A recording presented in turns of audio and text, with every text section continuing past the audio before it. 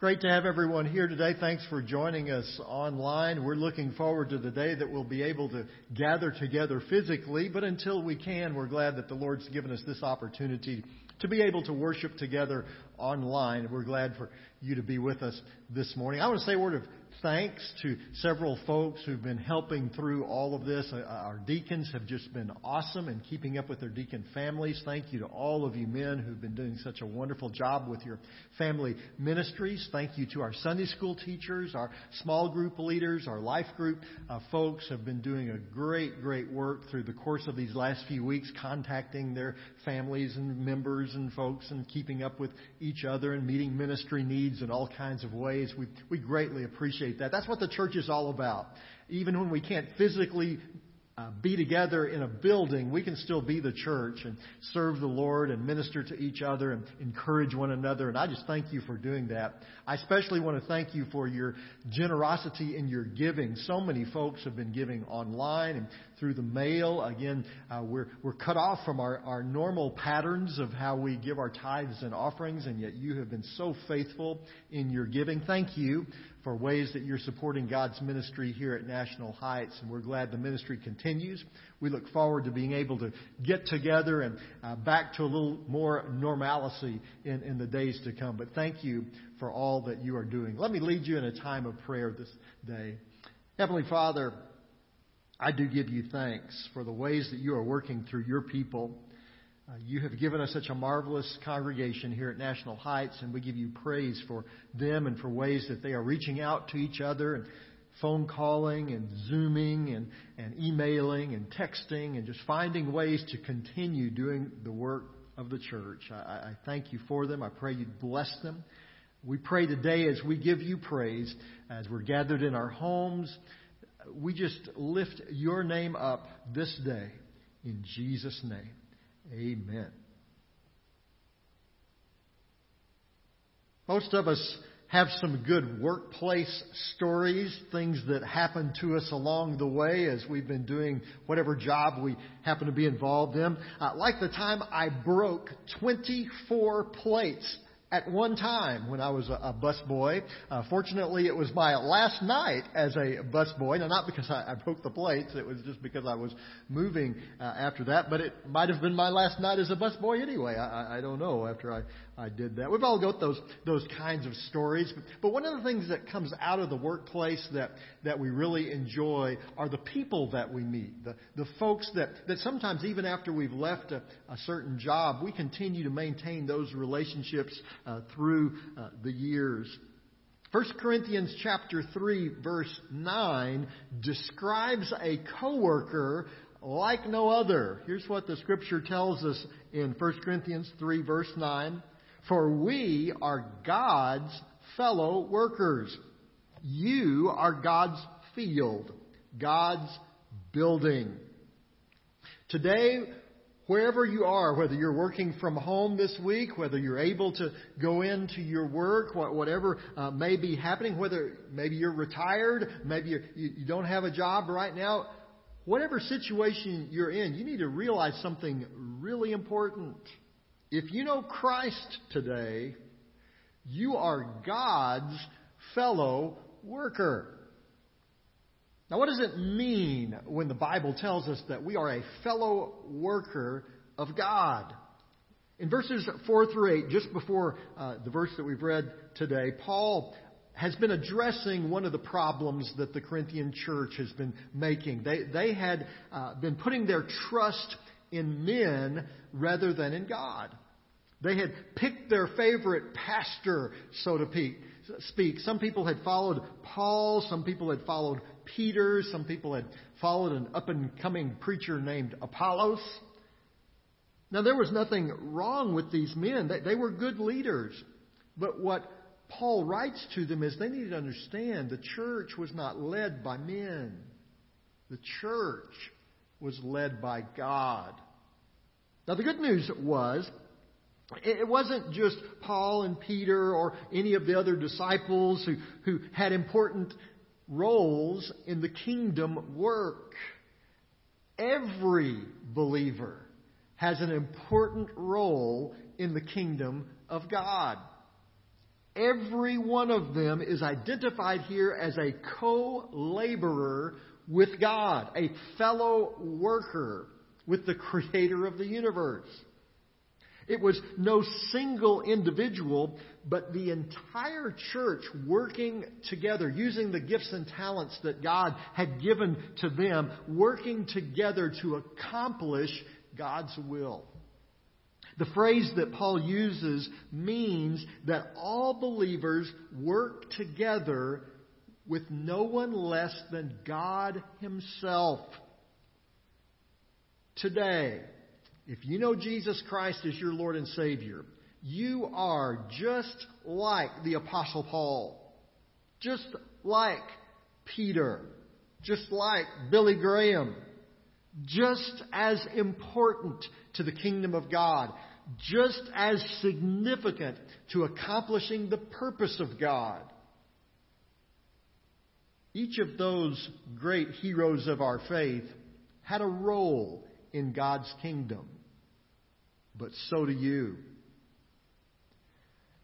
I don't know about you, but through the course of all of this coronavirus stuff, we've missed a lot of things. But one thing I'm really missing is sports. I mean, there's only so many classic baseball games you can watch. It's just not quite the same as watching a sporting event live and cheering for your team and watching what's going on. Hopefully by the fall, we'll have football. And when football comes back in, they'll be calling plays. Now, the way that plays were called in football has changed over the years. Back in the day, the quarterback used to call all the plays. Before the game started, the coach would give him kind of the idea of what he wanted to happen, and then during the game, the quarterback there in the huddle would call each one of the plays according to what he thought needed to be done. That's not usually the way that it happens today. Today, it's the head coach or the offensive coordinator who actually is the one who's calling each of the plays. And they have different ways that they tell the team what play they want them to run. Sometimes they'll shuffle in different players who will bring in the play from the bench for whatever is about to happen. Sometimes they'll signal in the play. You see that a lot on the college level, where they'll have different signs with coded pictures or numbers that indicate different plays that the team is about to run. Or in the pros, they have special helmets where the quarterback is wearing a helmet that actually has some earphones in it where he can hear what play the coach wants him to run. You'll see sometimes when the stadium gets loud, they'll cover the ear holes of their helmet so that they can hear clearly what play it is that the coach wants them to run. Now, the whole reason why they have plays is because the team all needs to be doing the same thing. Now, they each have their different roles. They have different parts of that play that they need to fulfill. But it's important that they're all working toward the same play, that they're all doing exactly what needs to be done to be successful in that play. If every one of the team players decided, well, I'm just going to play whatever play I want to play right now, that team's going to lose, because they're never going to be able to work together. The Corinthian church was in a position to lose much more than just a football game. They were about to lose the city of Corinth. The stakes were high. If they continued to argue about whether they should follow Paul or Peter or Apollos or anybody else, the city of Corinth was the one who would lose. Because neither Paul nor Peter nor Apollos could save anyone. Only in working together under the authority of Christ could the church in Corinth be effective in their ministry in Corinth. We need to understand what's at stake.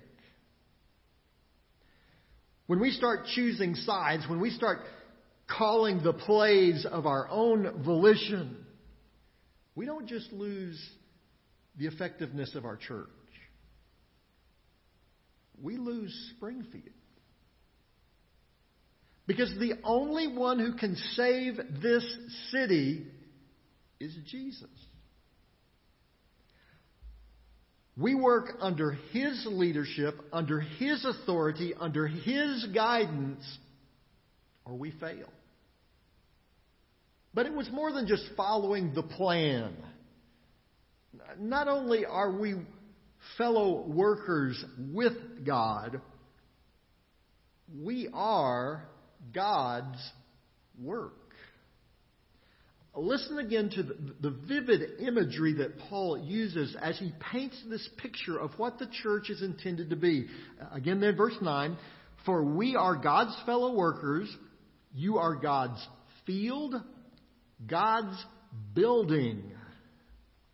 Now, first of all, note the emphasis here. The emphasis is not on us. The emphasis is on God. We are God's fellow workers. We are God's field. We are God's building. He's the director. He's the owner. He's the architect. He's the boss. He's the one who's in control.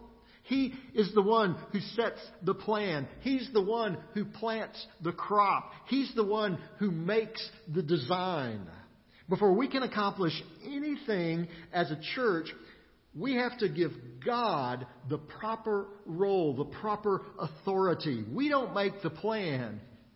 We follow His plan. The first thing we have to acknowledge is that He is God and we are not. The second thing we have to realize is that each of one of us has been given something significant to fulfill within the course of God's plan.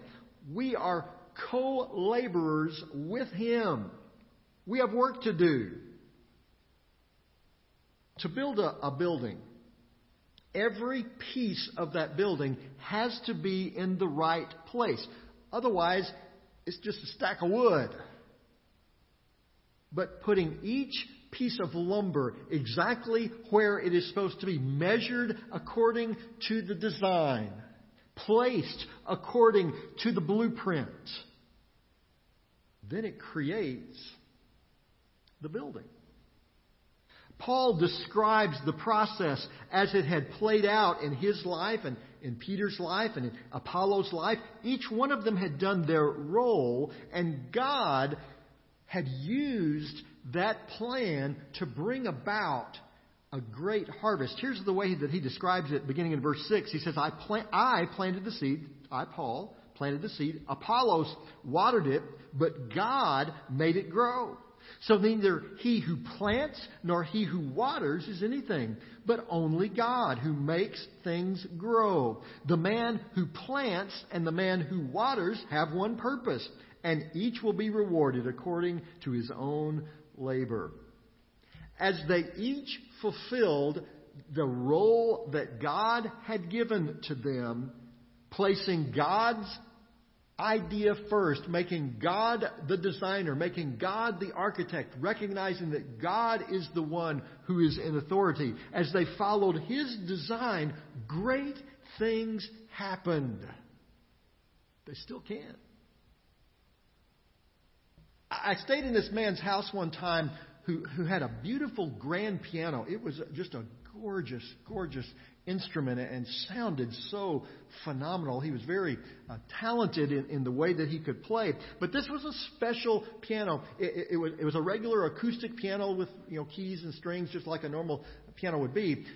But it also had some electronic actions inside of it that you could record a song, and then the piano would play the song back with all of the intonations and rhythms and everything that the player who was playing the piano had used. It was an amazing thing. In fact, he had purchased some computer discs that had recorded the playings of some concert pianists, and he would place those in the piano, and this piano would just sound phenomenal. It was amazing to watch, but especially amazing to hear. It was a whole lot better than if I'd have sat down at the keyboard and played chopsticks. Too many times. We come to church whether it's online or in person, anticipating what we're going to get out of that experience. Sometimes we do that in our small groups, in our Bible studies as well. We come to those experiences with an expectation of what we're going to get out of it, of what we're going to receive from it. Now, don't get me wrong. I get an enormous blessing every time we are able to gather together. I am so looking forward to the day that we're going to be able to physically get back together and physically see one another and talk with one another and serve with one another. I miss that. I know you do too. But here's the thing. The blessing that we receive out of gathering together as a church, that's the benefit, but it's not the purpose. Again, we receive a tremendous blessing of serving together as the church, of meeting together and worshiping God together.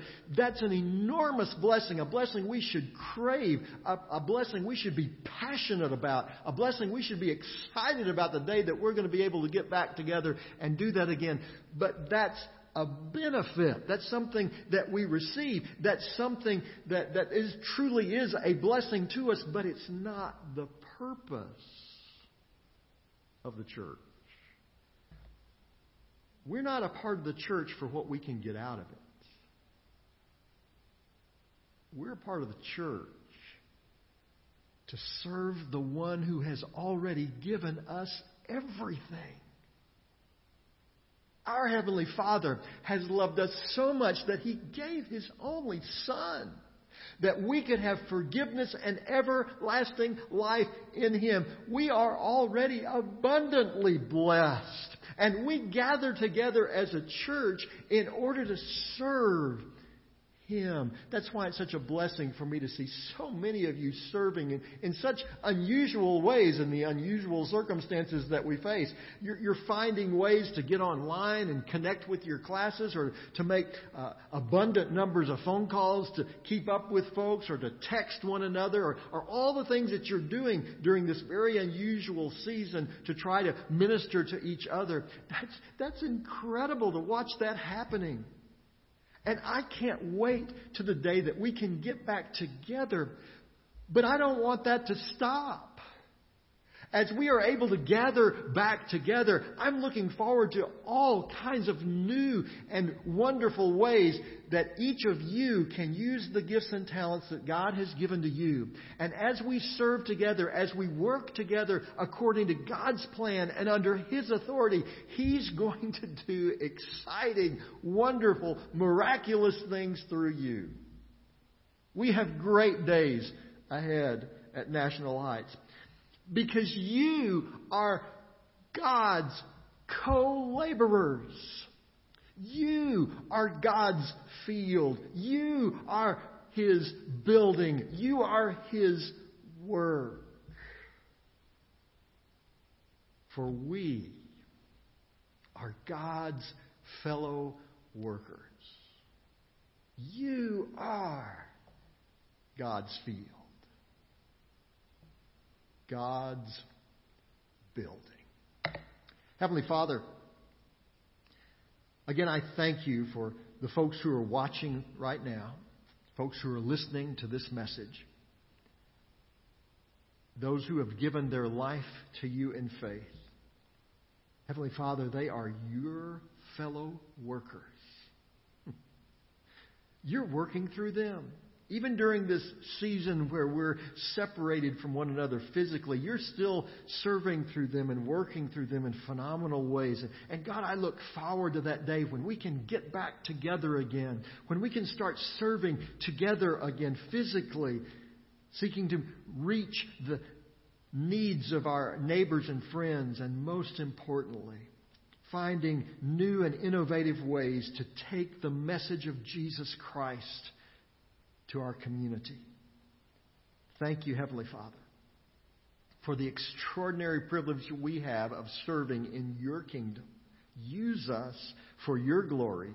In Jesus' name, amen.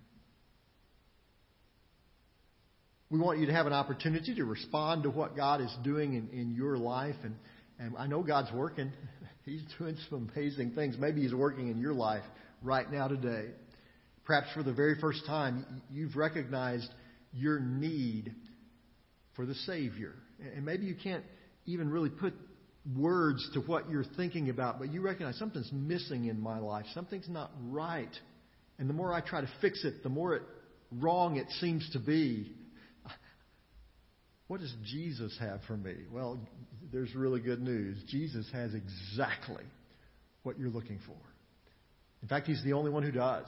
He's the only one who died on a cross, giving a perfect sacrifice for our sin. He's the only one who rose again from the grave to prove His authority over death itself. And today, right now, you can receive Him as your personal Lord and Savior. We'd love to help you to do that. You can email our church, nhbc@nationalheights.org, and we'll be glad to send you some information about how you can know Jesus Christ as your Lord and your Savior right now. Maybe there's some other way that God is speaking to you. Maybe you want to know how you can be a part of National Heights. We'd love to send you some information about that. Maybe you have a prayer need you'd like for us to be lifting to the Lord. Just send that to us. We'll be glad to be praying along with you. We want you to know that God's at work. He may be at work in your life right now. And we want to help you in your walk with Him. Thank you again for being a part of our time of worship this morning. Thank you again for your faithfulness and your giving and your support of our ministries here at National Heights. Thank you for ways that you are allowing our Heavenly Father to work in and through you. I can't wait to see how God is going to work through your life in the days ahead. Thank you, and God bless you.